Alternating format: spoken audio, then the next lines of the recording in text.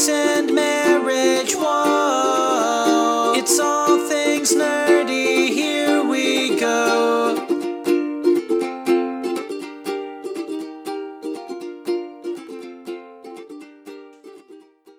Hi everyone, welcome back to the Geeks and Marriage podcast. We're happy to have you. We've got another podcast with a guest on it, and this is a very exciting guest.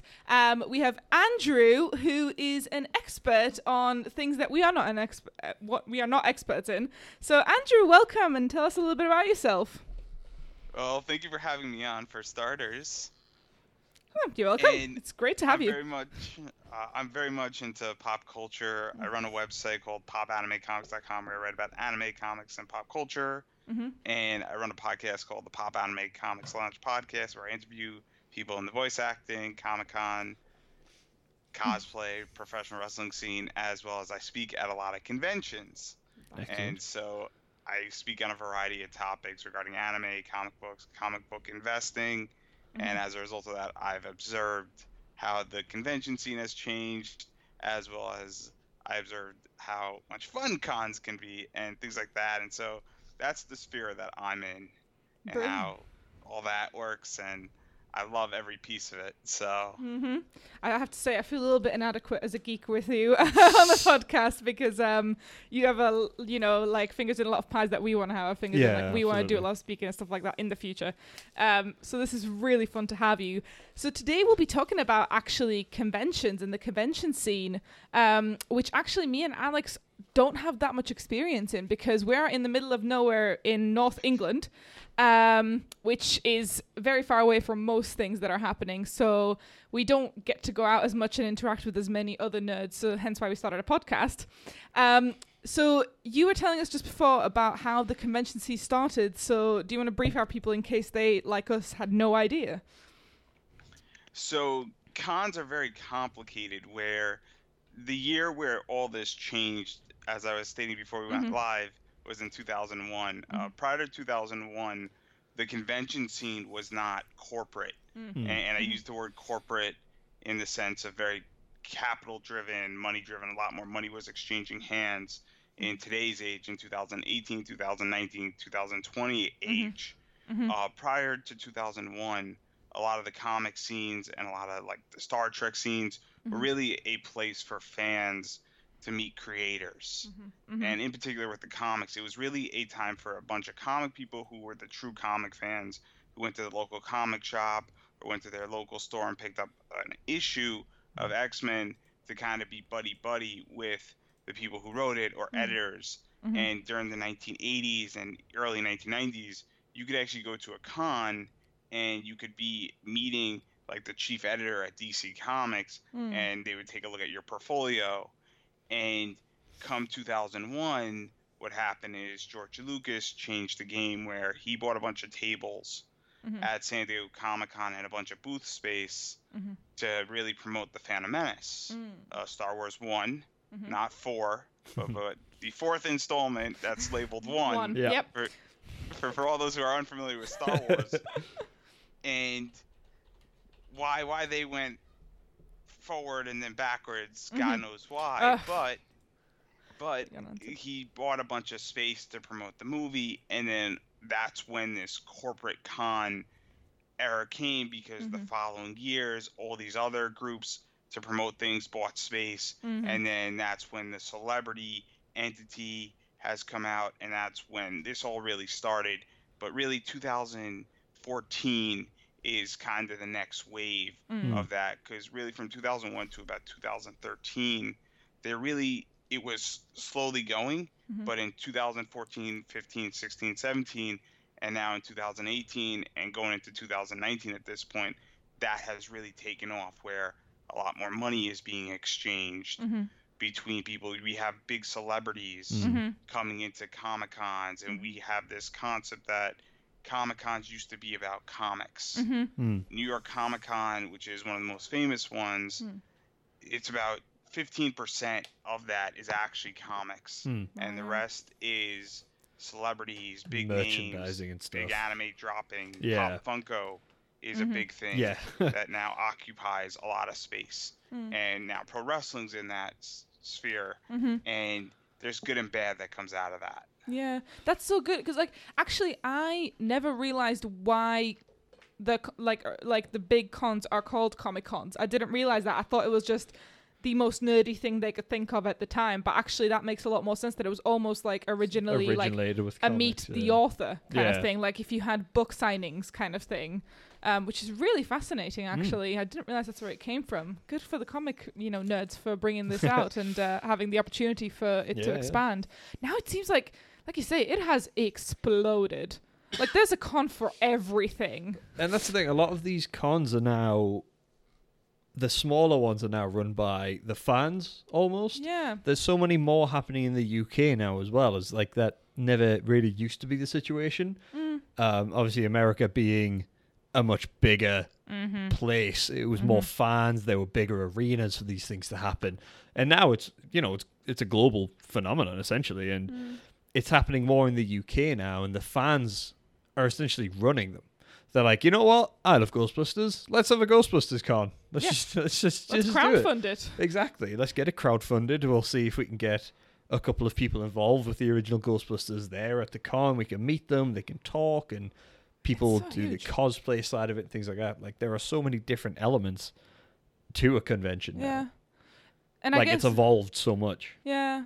I guess it makes sense that George Lucas was one of the first people to start it, because let's be real, like that is a huge fandom that he already had, and he probably was just very clever. He knew that he already had people who were interested in it from his previous films, so he took a gamble because nobody ever did it before that in 2001. That concept was never ever created, and nobody ever said, "Hey, let me go figure out a way how to promote my movie this way."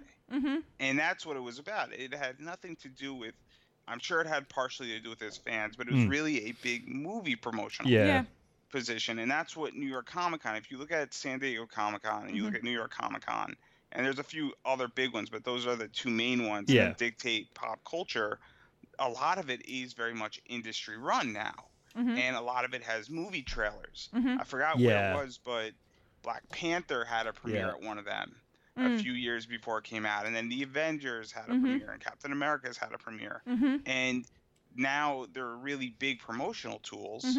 And there's still the comic side, and there's still a big shopping element of it, but a lot of it is promotional stuff, and that's why comics in these places are 15% at best, and they haven't grown. They've actually shrunken is the right word there. And so it's very interesting to see how this goes and how all this works, and the fact that they're generating millions upon millions of dollars.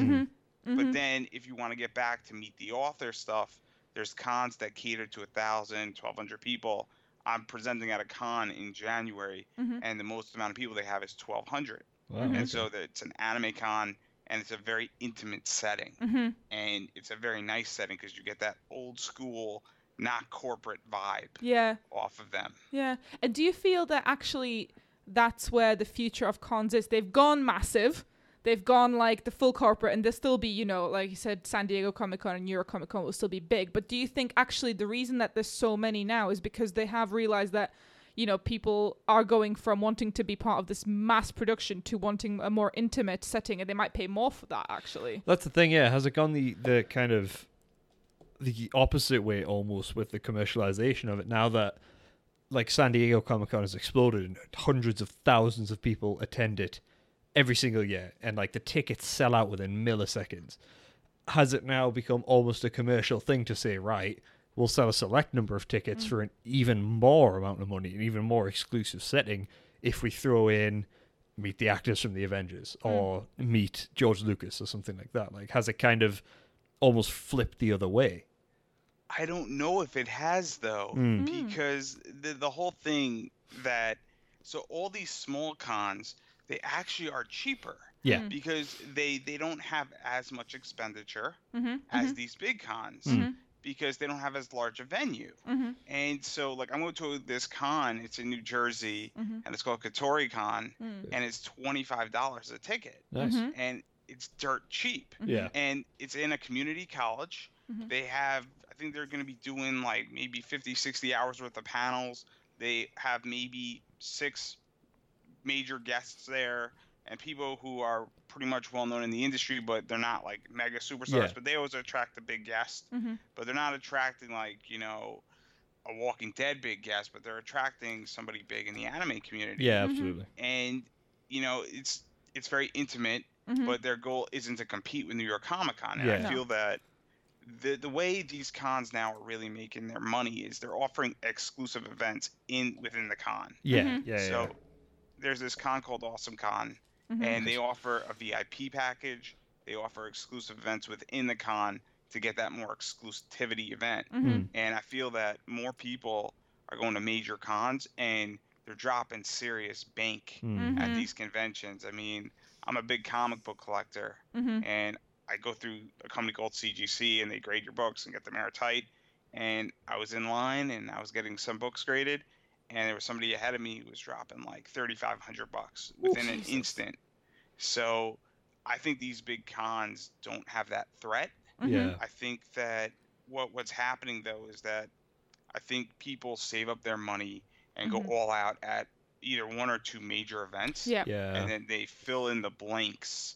And they use the miniature cons that cater to 500 people or 1,000 or 1,500 people to get them through, because these major events are 6-7 months away from each other. And so I think that's what's happening. And I think the little cons are surviving in many ways because they're anti-corporate and they're more intimate and they're more fan-based and they're not as intense. I mean, New York Comic Con catered to over 100,000 people. That's an intense environment. I don't care who you are. I mean, I have a walking issue. And that's an intense environment for me. And I have friends who don't have that problem, and it's an intense environment for them. And you're trying to get through, and it's crowded, and you're waiting in lines. And I think that the anti-corporate position is really where it is. And as far as people go, and then artists and actors, and in the comic realm more so, because I've had plenty of private conversations, it's very expensive for artists to have a booth at New York Comic Con. It is very pricey. And at miniature cons that cater to 1/10, even if it's 10,000, a lot of them actually make more money at these smaller cons than they would at these big cons because it's not as expensive.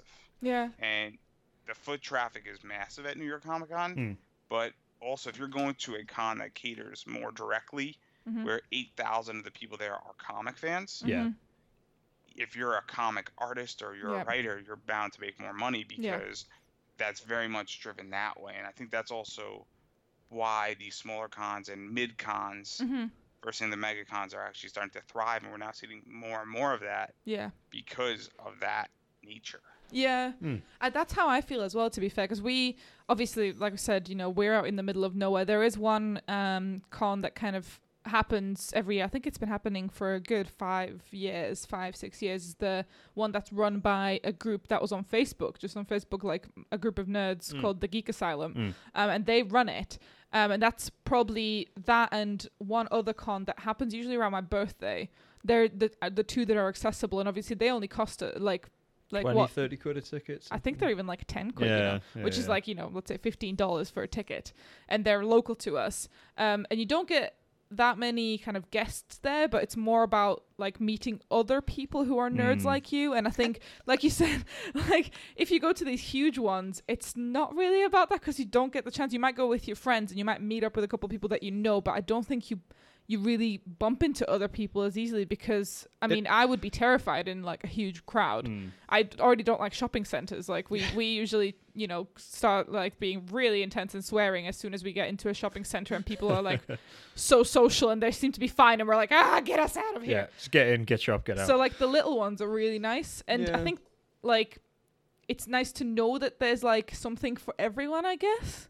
That's the thing. It's giving people who will have these like intense loves of certain things an outlet for it. Because like I say, even MCM, the conventions that they run here in the UK, that was just basically a group of super fans who got in. Yeah, effectively. They were like, you know what? Nothing like this happens in the UK. Everyone loves that kind of stuff. There was obviously, I imagine there was a commercial aspect to it where they were like, it probably make a lot of money. And, it does fairly well. But it's getting to the point now where conventions and geekism and nerdism, however you want to say it, is more mainstream and it's more quote unquote acceptable now. That these fans can get together and say, you know what, I love Ghostbusters. You love Ghostbusters. There's tons of people out there who love Ghostbusters.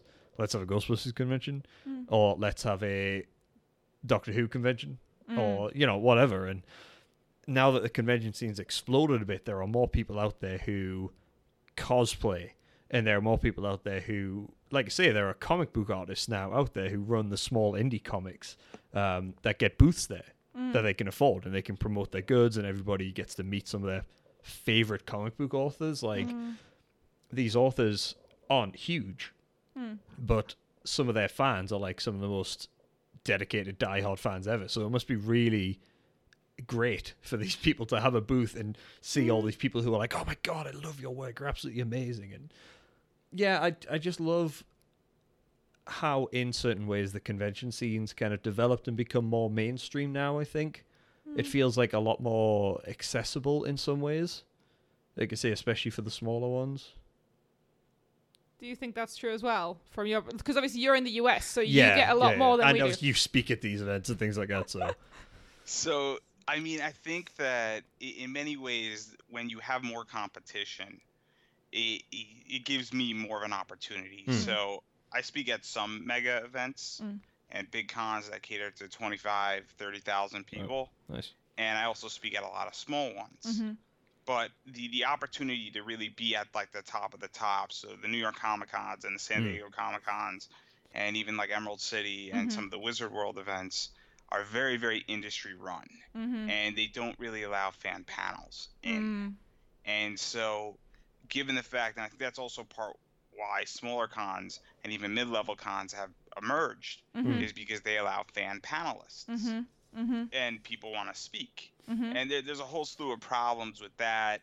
And, if you're a fan panelist, you don't get paid, which is its own entity and its own set of problems. But nonetheless, at a New York Comic Con, I mean, they don't accept hardly any fan panels, if any. Last year, I don't think they accepted any. And it's problematic because this entire concept was built on the back of fans meeting creators and editors and showing your portfolio to DC Comics or Marvel Comics or somebody indie or buddying up with people and networking. It was really built on that concept. And the fact that that concept has eroded now into being very corporate. Some of these guests are guaranteed a certain amount of money. I was at Awesome Con, which is a con in DC.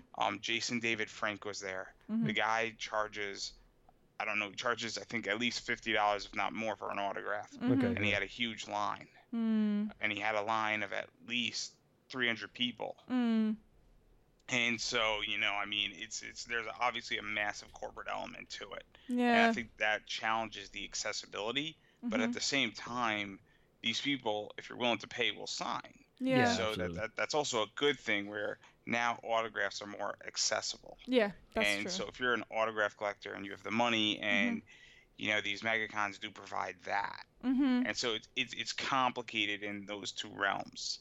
Where you have some of it going where it is a money grab. But I'm a capitalist, and I'm the first person to say that, where I believe in free markets. And but now things are accessible. Perfect example is that a few years ago, Stan Lee was at Awesome Con. These Comic-Con stuff, and regardless of how you feel, the way it's handled is the way he signed, and he was signing, is that it was very much a factory, but it was still now accessible to get an autograph. And that so you can get an autograph, you can get it graded, you can get whatever you want signed, and it's an accessible thing now. And while he's making a lot of money doing it, that's a good thing for fans, that now something that wasn't accessible before is very much accessible. But there's also that corporate aspect of it. And so it's more and less at the exact same time.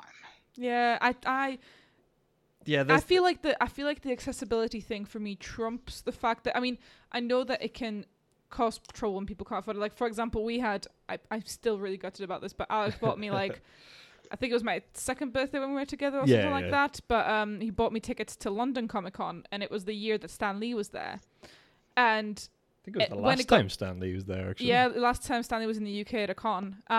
It turns out afterwards. And when it got closer to the time, Alex couldn't get the time off work, and even so, we couldn't afford the trains and the hotel down there. I did not plan ahead. And it ended up that we missed out on that con, and obviously we could have met Stan Lee. It was like the last con that he did in the UK, and now it's not available anymore. And it's like there's like this like the aspect of like so many people had the opportunity to meet this giant, this legend, and that's amazing. And I feel like even though like our experience is so like crushing, because I'm just looking back on it and I'm like, oh my god, I can't believe we missed out on this opportunity, even just to be in the same building as him, you know. But at the same time, like, isn't it amazing that people get to, even for a fleeting second, get to meet this person? Like, well, like I say, there is cool. There is the double-edged sword thing with it, where yes, you get to meet Stan Lee, but it's for 2 seconds, and he asks your name, writes it down very, you know, like you say, almost factory, like, you know, to Alex, Excelsior, Stan Lee, and that's it, you're done. That's it. Unless you pay extra for an autograph or some a picture rather, or something like that, you know. I know, but at the same I know what you mean though. It's like it's a double-headed coin. What it is, as far as all these fans and things like that, typically, so I love Batman, and one of my favorite writers is Scott Snyder. And the way it works is that the reason why VIP tickets are so nice and is that when they're starting, all these people are starting, they'll spend more time with you if you're the first, or you're the second, or you're the third, or the fifth. And so, like, me and Scott, he's signing my Batman book, I'm getting it graded, and you know, we're just talking about wrestling of all things, because everybody asks him about Batman. And given the fact that it was the first, like, I was like number 3 online. And I'm wearing, you know, a wrestling t-shirt. He has kids who love wrestling. He's like a wrestling fan, and we're just talking about it, and he's signing it, and it was very cool to the point where that's what was going on. And so, depending on who it is, but at the same time, I mean, now everybody charges if you're getting a book graded, and the entire atmosphere has changed, because what's happening in the comic world is that everybody's getting books graded. You get it graded, you wait 8 weeks because it's now sent off to CGC. So getting a book graded, for those who are unaware, is it's basically put into a slab. It's assigned a grade number depending on condition of it. If it's signed, they witness it, and then following that, it's worth more money. And 95% of them end up on eBay as being sold. And so that's a new phenomenon in the last 6 years. And so 6 years ago, people didn't do that. And that wasn't a big deal. I mean, people were doing it, but it wasn't as big as it was. And now everybody charges. And so I run a panel called Comic Book Investing 101. And the first question I ask after I introduce myself, I say, everybody raise your hand who already spent over their budget.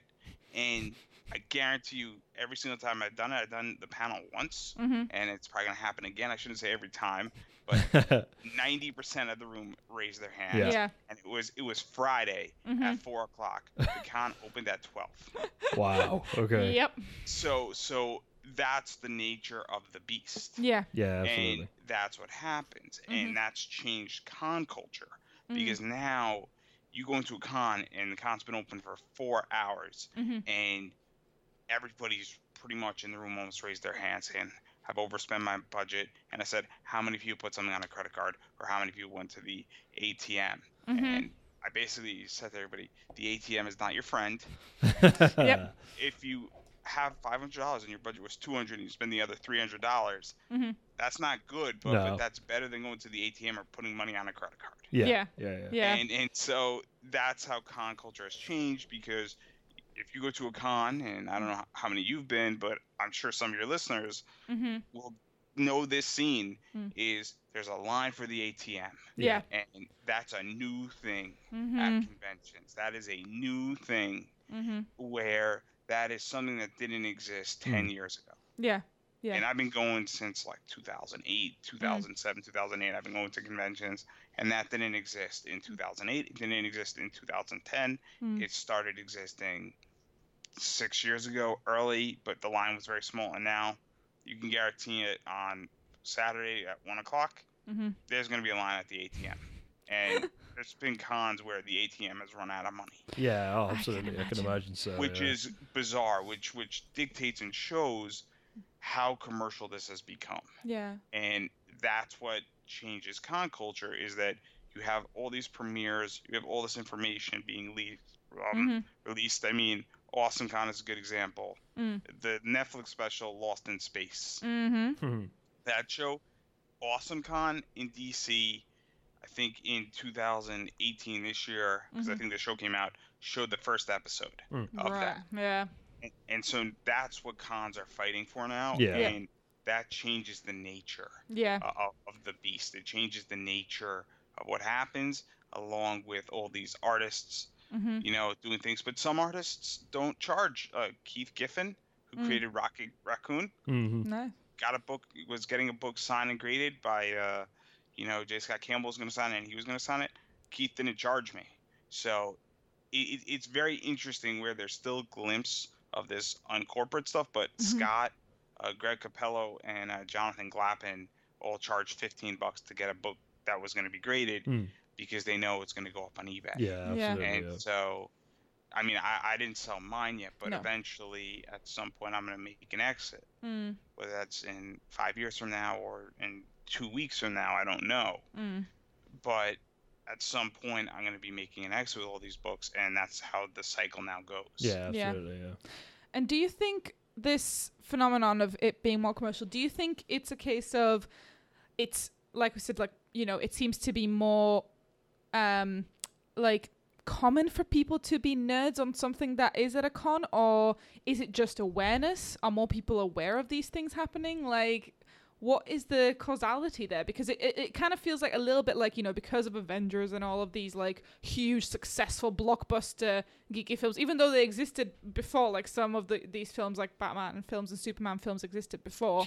Is it just that so many more people are aware of it, so it just becomes more of a premium because there's so many people that you could potentially sell to? So I think there's two things going on. The first is that we have these mega blockbuster billion-dollar movies in the comic world being made. And so now you see Batman on the screen and you see Christian Bale as Batman. Now Batman's cool. It's good because now people say, oh, did you see the Batman movie? Oh, my God, I saw it too. And then, you know, that makes it mainstream. So I think that's one thing where Black Panther was, in 2018, the highest grossing movie of all time, or superhero movie of all time, right?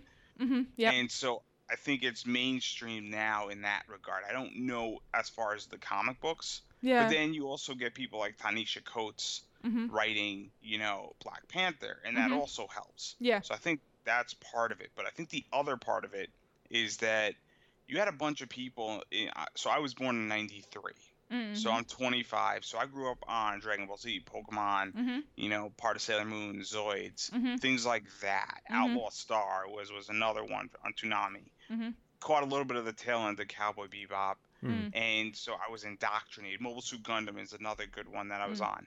And now what's happened is that stuff, there was a Forbes article that said what was relevant 20 years ago is going to stay relevant. And so I think you have a bunch of people who caught the tail end, were indoctrinated. It was on at 4 o'clock, 5 o'clock. Kids were home. They were watching Dragon Ball Z, and they were watching anime. And then now they're having kids. And they're like, this is what I watched. And then their kids are getting indoctrinated into it too. And that's why Pokemon, I think, is so successful. And so I think that's part of it. Where now you have a generation that grew up on this stuff, and then they're having kids. And they're like, what'd you watch, Dad? What'd you watch, Mom? And then they show them, and they're like, oh my God, this is really good. And then now they're watching it, because I know 5-year-olds who are into Dragon Ball Z. I have a Dragon Ball Z sweatshirt. I was legitimately walking to Dunkin' Donuts a week ago, and some 13-year-old, because there's like a high school 2 blocks away from where I live in DC, and he's like, sweet Dragon Ball Z jacket. And I'm like, did you see the latest episode? He's like, yeah. And like, I'm 25. I'm speaking to a 13-year-old on the street. I have no idea. And we're talking about Dragon Ball Z. Yeah. And we're 12 years apart. Yeah. And so that's something that I think is relevant of why. So I think it's both of those things, why nerd culture is going. And I think that's why the con scene has exploded, because now you have parents who grew up on this stuff and like it, and they're taking their kids, and their kids are into it. And there you go. And then there's just a lot of money to be made. Yeah. I mean, you know, funny that we're a year older than you. It feels weird to be older than someone. But yeah, you're right. You know, like even where I grew up in a country, so I grew up in Slovakia, where a lot of like kind of that kind of stuff didn't come through. The one thing that did was Pokemon. So I do remember that. I remember collecting the sticker packs and stuff like that. And I work in a company where I had sticker books. It was great. I had the silver, I had a couple of the silver edged ones. Whew! It was exciting. Shiny. But like, you know, I work in a company where we have a lot of kind of university like students who come in for like their placement years. So between their second and third years at uni. And they were kind of in the Pokemon Go era where like suddenly it came out on phones, and obviously they're used to phones and stuff like that. And you talk to them about Pokemon and they're like, but Pokemon Go only came out like this long ago. You're already like in the age gap where you shouldn't have known about it. I'm like, Pokemon is older than that. And it's things like that where you just get like in the weirdest conversations sometimes, because people are like, how do you know about this? Like, cause I know. I mean, one of my colleagues was buying it was buying some YouTuber merch. It was for the Game Theory. And he knew that I was a bit of a nerd. So he came over to show me. And he was like, oh, you know, my daughter asked me for this. Is this a good gift? And he showed me. And I was like, oh, my God, it's a great hoodie. Oh, my God. And then everybody in the office, like, there's some older people, you know, like, they were like, what? I'm like, it's amazing. So there's, like, this whole thing of, like, this is okay to be this excited about something, you know? And people are just, like, rather than it being, like, this weird thing that you like, people are into it. And, you know, like, there's jobs where you could, this kind of knowledge could actually get you a job. Like, that's amazing. Imagine if when we were like slightly younger nerds and they would be like, oh, what do you want to go study at uni? And they'd be like, well, like, I like games. It's like, oh, go do game design. Yeah, that would have been great. But, you know, now we're stuck with weird jobs. But, you know, I mean, we're at least encouraging the neighbor's kid. He is into Minecraft and his parents don't get it. And Warcraft now. Oh, is he into Warcraft now as well? Nice. So we were like talking to him about it and stuff like that. And his mom was like, honestly, what is he going to make of himself? I'm like, a lot of good things. Yeah, anything. He's going to be almost excellent. Literally anything. Like, he can do whatever he wants. It's great. Yeah, I think that's something that really the con scene, even whether it's the mega and even the corporate, it's very encouraging. Yeah. Where it's, I'm not gonna say it's a safe place because it's not. No, yeah. By not by any means, and I don't want to give anybody the impression, but it is a welcoming community. Yeah. I mean, a lot of things can go wrong at cons. Things do go wrong. A lot of things can be said. Cons can be mean. Yeah. Not the con. The con can't be mean because it's an inanimate object, and inanimate objects cannot express feelings. But people at a con can be mean. Yeah. And you could have a not so great experience. But it is a very encouraging, creative experience at the same time. Yeah. And I think that's something that is one of the good things that have come out of all these cons, whether they're big or small. I mean, I'm going to a 1,200 person con. I mean, that is a very creative thing. I'm having conversations. And one of the things that I like about it is that I pick up really cool interviews at conventions. And while I do them in my apartment, I make connections and I network. And that's something that I think is really good. And you could figure out how to find people. If you want to design a video game, at a convention is one of the best places to find people to do that. Because if you're something, there are legitimately, I am a very unique individual who likes wrestling, cosplay. I like voice actors, I like comic books. And when I go to an anime con, there are a bunch of people like me who share similar interests and have as much knowledge and as crazy stuff as possible. And while they might be not combining them like I do, they definitely are interested in that, and they see the point that I see when I created my podcast. I clearly had a vision that at the time a lot of people didn't see when I started doing my company and what I was doing. And now that vision is really starting to take place, where wrestling, comics, anime are really very similar entities. And I think that that's what's happening with cons, and that's when they're becoming mashups.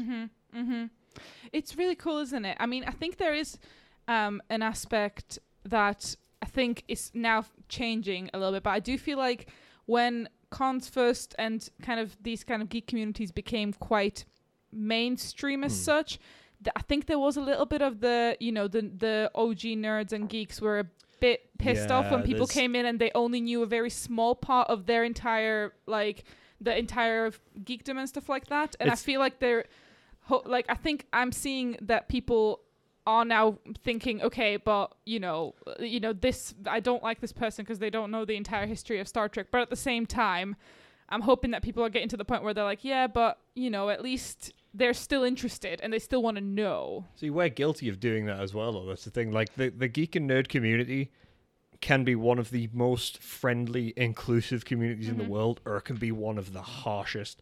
Like, it really is a double-edged sword because, like you say, when the new Star Trek films came out, when the new Star Wars films came out, when remakes and remasters started happening and things like that, a lot of people were not pleased at all by it. And we were on that list, to be fair. Like, we're not fans of the new Star Trek. We're not fans of the new Star Wars. We have our reasons why we're not fans of that, so it's not just the blind, oh my god, Star Wars Episode 7 should never have happened, blah, blah, blah. It's like, no, we have actual reasons why we don't enjoy certain things. But like I say, it can be an incredibly harsh thing. Like, even, I remembered something I read a little while ago, actually, at BlizzCon. So BlizzCon, I would look forward to going to more so than, like, San Diego Comic-Con. Honestly, Blizzard oh nerd. my god, I would, if I stepped foot in the headquarters in California, I would just die and I'd be happy and it would be wonderful. But at the latest BlizzCon, they announced Diablo Immortal, which is the next Diablo game, but it's a mobile game. And no one was happy about it. Like, I can't remember who was making the announcement. He's the producer of the Blizzard series. He damn near got booed off stage. Ooh. And it's like, all the fans who went there are hardcore super fans like me, and they live and breathe Warcraft, Starcraft, Diablo, Heroes of the Storm, Overwatch. They're like, it's their lives. And they announced this thing that Blizzard thought it's just another game. It's the natural evolution of gaming. Yeah. We'll make a mobile game. And it got shut down and crushed, and everybody's still angry about it. And Blizzard have come out in several interviews that are like, I don't know why everyone's so angry about this. Because nerds. Well, exactly, that's what I mean. To even talk about that, I mean, also one of the things about the con scene that's very interesting is that yeah. Oh, I didn't know. It just went so quiet. No, that's cool. We were Well, just waited with bated breath, Yeah. like, what are you going to say? This is interesting. So Bring it on. one of the things about the con scene that changed also is that with the anime community, there was a bunch of animes that you needed to watch to be called a fan.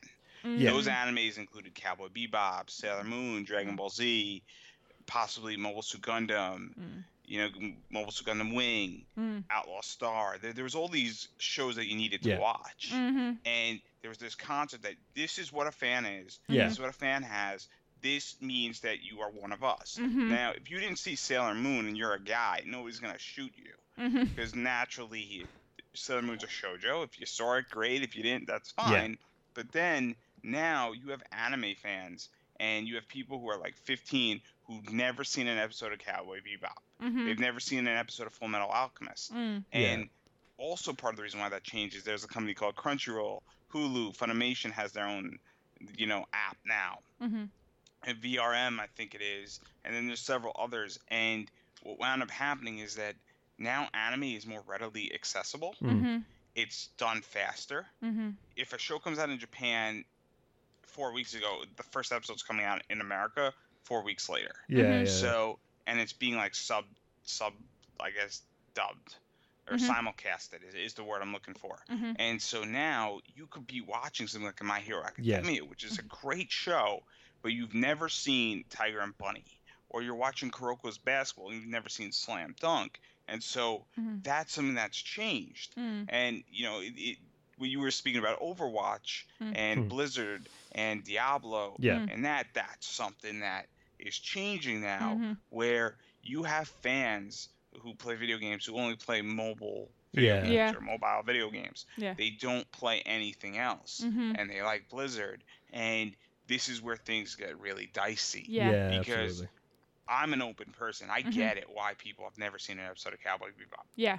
I don't fault a fan for that. Yeah. But at the same time, I'm saying to myself, like, I do a lot of panels on old school anime. Yeah. I'm doing a panel at KatoriCon that's underrated military anime. I'm going back to like the late 80s, early 90s, and I'm talking about something like Area 88. Now, most people have no idea what that show is.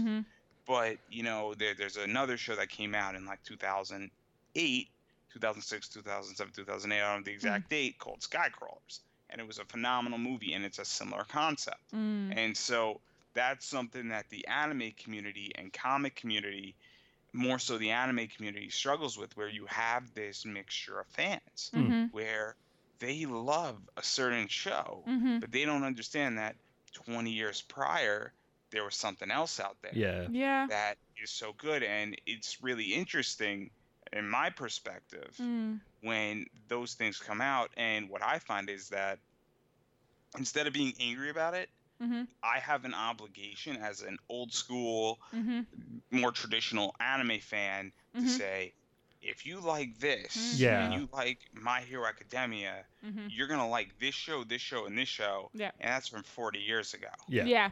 And that's what I try to cater my panels to. To some degree, is I try to introduce. I mean, I'm a big Tezuka fan, who's the godfather of anime. And I try to get young people in there saying, look, this is what started this. You need to know your history. You could love My Hero Academia. You could love Attack on Titan. You could love, Mob Psycho. That's all great. But you need to watch Astro Boy. You need to watch Pluto. You need to watch, Kimba the White Lion. You need to watch at least 10 episodes of this stuff because you need to understand the concepts that were built. And so, but I'm not angry about it, and I'm accepting about it. And some fans aren't. And it's just a very odd thing, but I think that's also changed, where when you have things more readily accessible, and even with comics now, you have things digital. And so I think that's also changed con culture, where everything is readily available. If I want to buy and go on a Walking Dead binge, so I'm on my vacation right now. I could go on a Walking Dead binge. I've been reading it and I'm all caught up.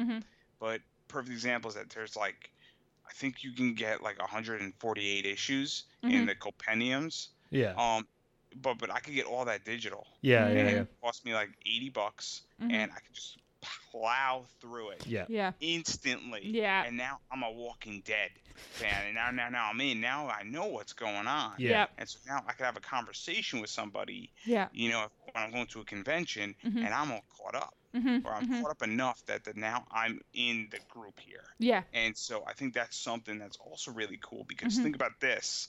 This is a crazy concept. Let's say you're going to a con that 30% is Walking Dead and you're not a Walking Dead fan. You're interested.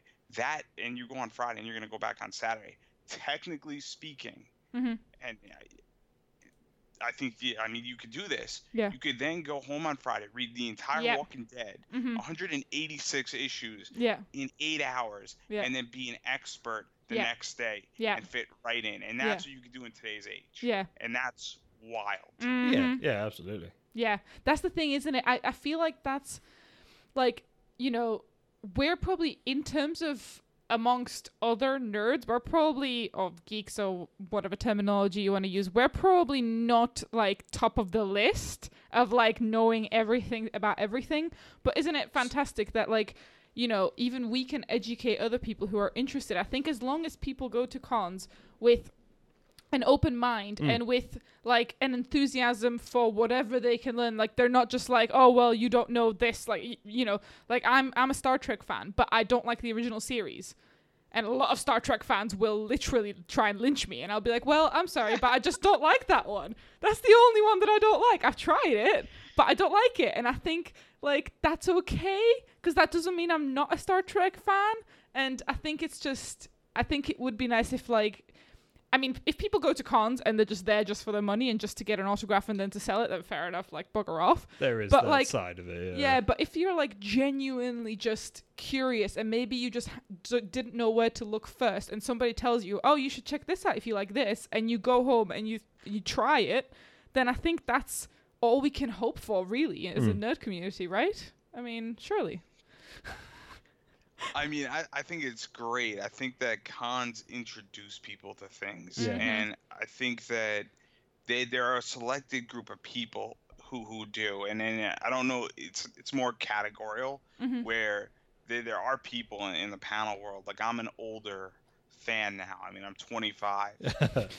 It's crazy to say that I'm 25, but as an obligation, and I'm not required by any laws or any rules or anything, but it is my job as a panelist in many ways is to usher in the next torch. Yeah. And usher in the next group by carrying the torch. Yeah. And I'm not planning to leave the con scene anymore. I got a lot of other panels coming out, and I'm always inventing new panels, repeating panels. I've done a lot of these, and I always come up with 1 or 2 new concepts a year. But it is still my obligation that you got, 16-year-olds, 17-year-olds, you got even young 18-year-olds who are in college and are with their college friends. There's this sense that you have to, I don't want to say educate them, because I don't want to be condescending, but just make aware. You have to provide education and information. Yeah. Because if you don't, this old school stuff and exposing them to new ideas won't exist. Yeah. And so I'm carrying the torch in many ways and keeping ideas fresh. And because the second we stop doing that is the second we stop expanding this. Yeah. And I think the reason why, I mean, Star Trek's a really good example. I mean, you got the original, then you got Next Generation, you got Voyager, Deep Space Nine, and then the new series on Netflix, and Enterprise in the middle. And then you got, like, Discovery is out, and you got a lot of stuff. You got some, like, fan stuff that things were going on, and then you got the movies that came out, and everything in between. You got the TV show, you got the cartoon. Never mind all the comics and novels and stuff. So everybody, if people don't talk about that, and you don't have different generations speaking about that, I mean, then that stops being expanded. Yeah. Yeah. And I feel like, actually, that's a really good point. There's always going to be, like, we as aging nerds, apparently, we as the old torch bearers of nerddom, we do have an obligation to keep that, because you know what, as we keep going, there'll be more and more new things that they will like. There'll be new nerds of things we haven't even discovered yet. There'll be huge entire fandoms of these things, and they'll probably have some sort of basis in old school nerdy things that we love and we knew when we were younger. And it is a good way to look at it, as to say we are like the torchbearers of that generation, and we need to communicate to the new generation, and they will then pass that on, and at least they will keep expanding it, and it'll be curious to see how this goes in, like, 20 years time, what the new big fandom will be. I mean, it's crazy in which that I do a panel where I compare Attack on Titan and The Walking Dead and Fahrenheit 451. And I've done it maybe 6-7 times. And every time I do it, I mean, I have over 100 people. The largest I spoke to was about 250 people. Nice. And everybody in the room was completely, like, into it and shocked because it was never presented. And I was 24 the last time I did that panel. And one of the things that I've realized is that even though I am aging, a lot of these concepts and a lot of intellectualism isn't spoken about in these things. And a lot of these, I guess, because that comparing those 3 works is a very new concept. Yeah. Where it hasn't been done before. Yeah. And that's something that I wouldn't say it's even a torch-bearing position, but it's kind of leading a new path. Yeah. Because you could break down things, and I think that people really want that. I think we're entering an age in society where just showing clips and doing something basic, it doesn't cut it anymore. And I think now we're entering that era where older nerds who have this background and were exposed to different things really can break things down and shine new lights onto concepts that are relevant now and have a nice back history and really provide some insight into something. I think that's what's coming out. I mean, not to get too political, but there's this group of people called the intellectual dark web. And those people, Sam Harris, Joe Rogan, Ben Shapiro, Eric Weinstein, Brett Weinstein, just to throw some, names out there and without getting too political, but they are having long form conversations and they are having intellectual conversations of exploring ideas. And that's something that I think is where the con scene is going in many ways, where we're starting to see more and more of that. And I think that's something that is being demanded out of this. And I think that's also changing with con culture, because I think that while that change is very slow, I think people want more information. Yeah. And I think they want to have these intellectual conversations about anime, about comics, about what's going on with that, why something is going on. And we're seeing it with the quality of comics that are out there. We're seeing it with the quality of anime that's out there. I mean, Attack on Titan just by itself is a very complicated show. And to even go back further, there was a show called Code Geass and Gundam 00. And it dealt with the concept of terrorism and when terrorism is righteous. And it dealt with, revolution versus terrorism versus political freedom fighting and versus, balance and alternatives to war. And those are very heavy concepts. And I think that's changed, where I think you could have those conversations now in this field. And I don't think that, even in 2001 you could have that. And I think in 2018 those conversations are not only I think in 2008, if you were having that conversation, it'd be hemming and hawing, and I think it'd be an over 18 plus panel. But I think now in 2018 and going into 2019, I think those panels are very much embraced by fans. And I think that people have real questions about that, and then they're questioning what's going on with those, what that all means, what that means as far as culture within a country, what it means in direct relationship to the United States. And I think those panels are embraced heavily, and I think people are very appreciative of things like that. I guess when you think about it, that's the added value of a different, like, talking to a person about something like this, because, it gets to the point where now there's so much information available. You can read about, like, you can read, like you said, you can read the comics, you can watch the TV shows, you can even read articles about it, but you can't, like, the only thing that you can add to that, really, because there's so much knowledge, is that extra level of depth of, like, insight, really. That's where that value is, because ultimately everything else, like, nobody needs to tell you what happened in the last episode, because you can just go watch it. But and it's also coming out of somebody who is your peer, versus somebody who is an authority figure, or somebody who is a professor, or somebody who is above you. And so when you have your peer presenting something to you, you're also more inclined to embrace it, have it, and also you don't feel as intimidating to challenge it back necessarily. And I have Q&As in all my panels when I present this stuff, and there's been plenty of times where people have asked me questions, and then I'm in front of a room and we're having a discussion about it. And I think that's the other thing now, where, because everybody walks into, especially with the Attack on Titan panel, like, I talk about a lot of stuff, and everybody walks in with a different opinion.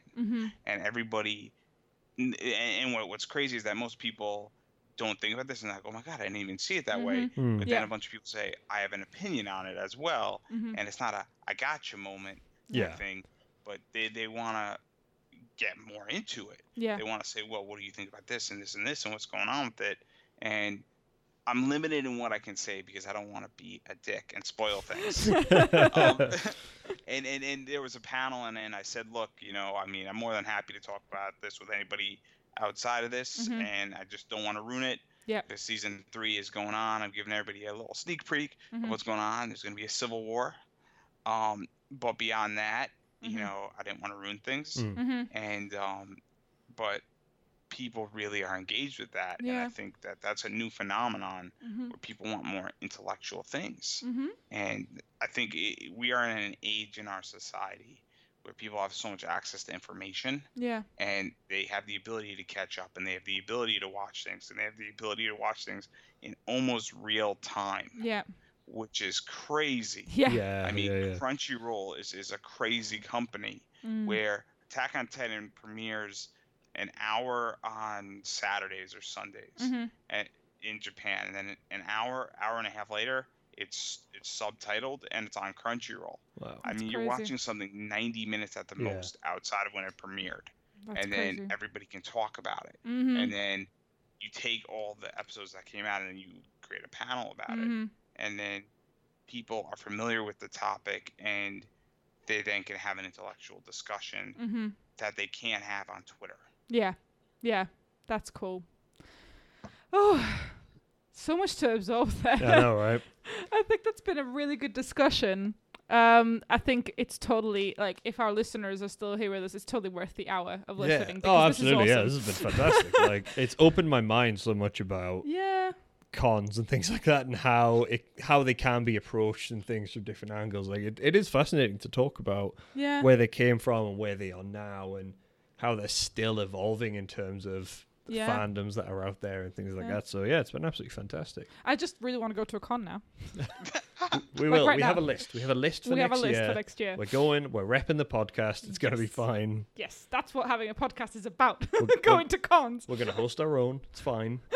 At some point, maybe. But this has been really insightful.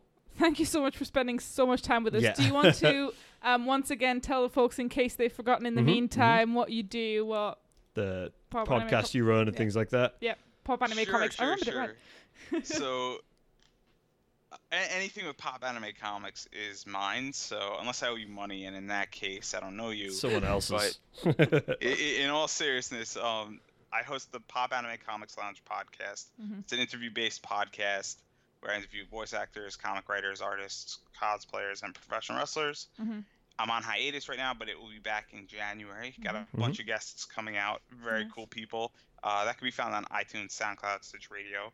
I also run my website, popanimecomics.com, for articles relating to anime, comics, and pop culture. So you can check that out. I try to write as many as I can during the week, which is 1, maybe 0, depending on the week. But I'm working on some bigger articles, more like 2,000 to 3,000 word articles that should be coming out. I also have a Facebook page, and why you should like my Facebook page is simple. I live stream all my panels. Excellent. Nice. So if you cannot make it to a con, I will be at a convention on January 12th, and that will be up for 2 weeks or 3 or 4 weeks after on replay, so you could catch it then. So that's very cool. I have 3 panels there, so that's a really cool way how to watch my panels if you can't make it. So that's something that's out there. I have a Twitter. That's Pop Anime Comics. My Instagram, I put up a bunch of comic stuff and Pop Funkos. So I like collecting that. That's Pop Anime Comics. And I think that's everything I have. And also with my Facebook, I do have influencing deals where I get discounts for my viewers who view it, as well as promo codes and some contest stuff going on. And a lot more of that stuff's coming out in January and going forward in the year. So that's also another reason why to like my Facebook page. And that is Pop Anime Comics. So that's everything about me. And again, if I owe you money, well, I don't know you. That's fair. I mean, you can find all the details for all you listeners at home. You'll be able to find all the details in the episode description. Yeah, so. But thank you very much for having us. Yay for accessibility for those live streamings. We will definitely be on those live streams, like lurking in there. But it's been fantastic having you, Andrew. Thank you so much for taking the time to talk to us on this podcast. And, you know, I don't know what else to say. It's been fantastic. Really fantastic. Thank you so much for coming on. Thank you so much. Thank you. Thank you for having me. I appreciate it. That's been fantastic.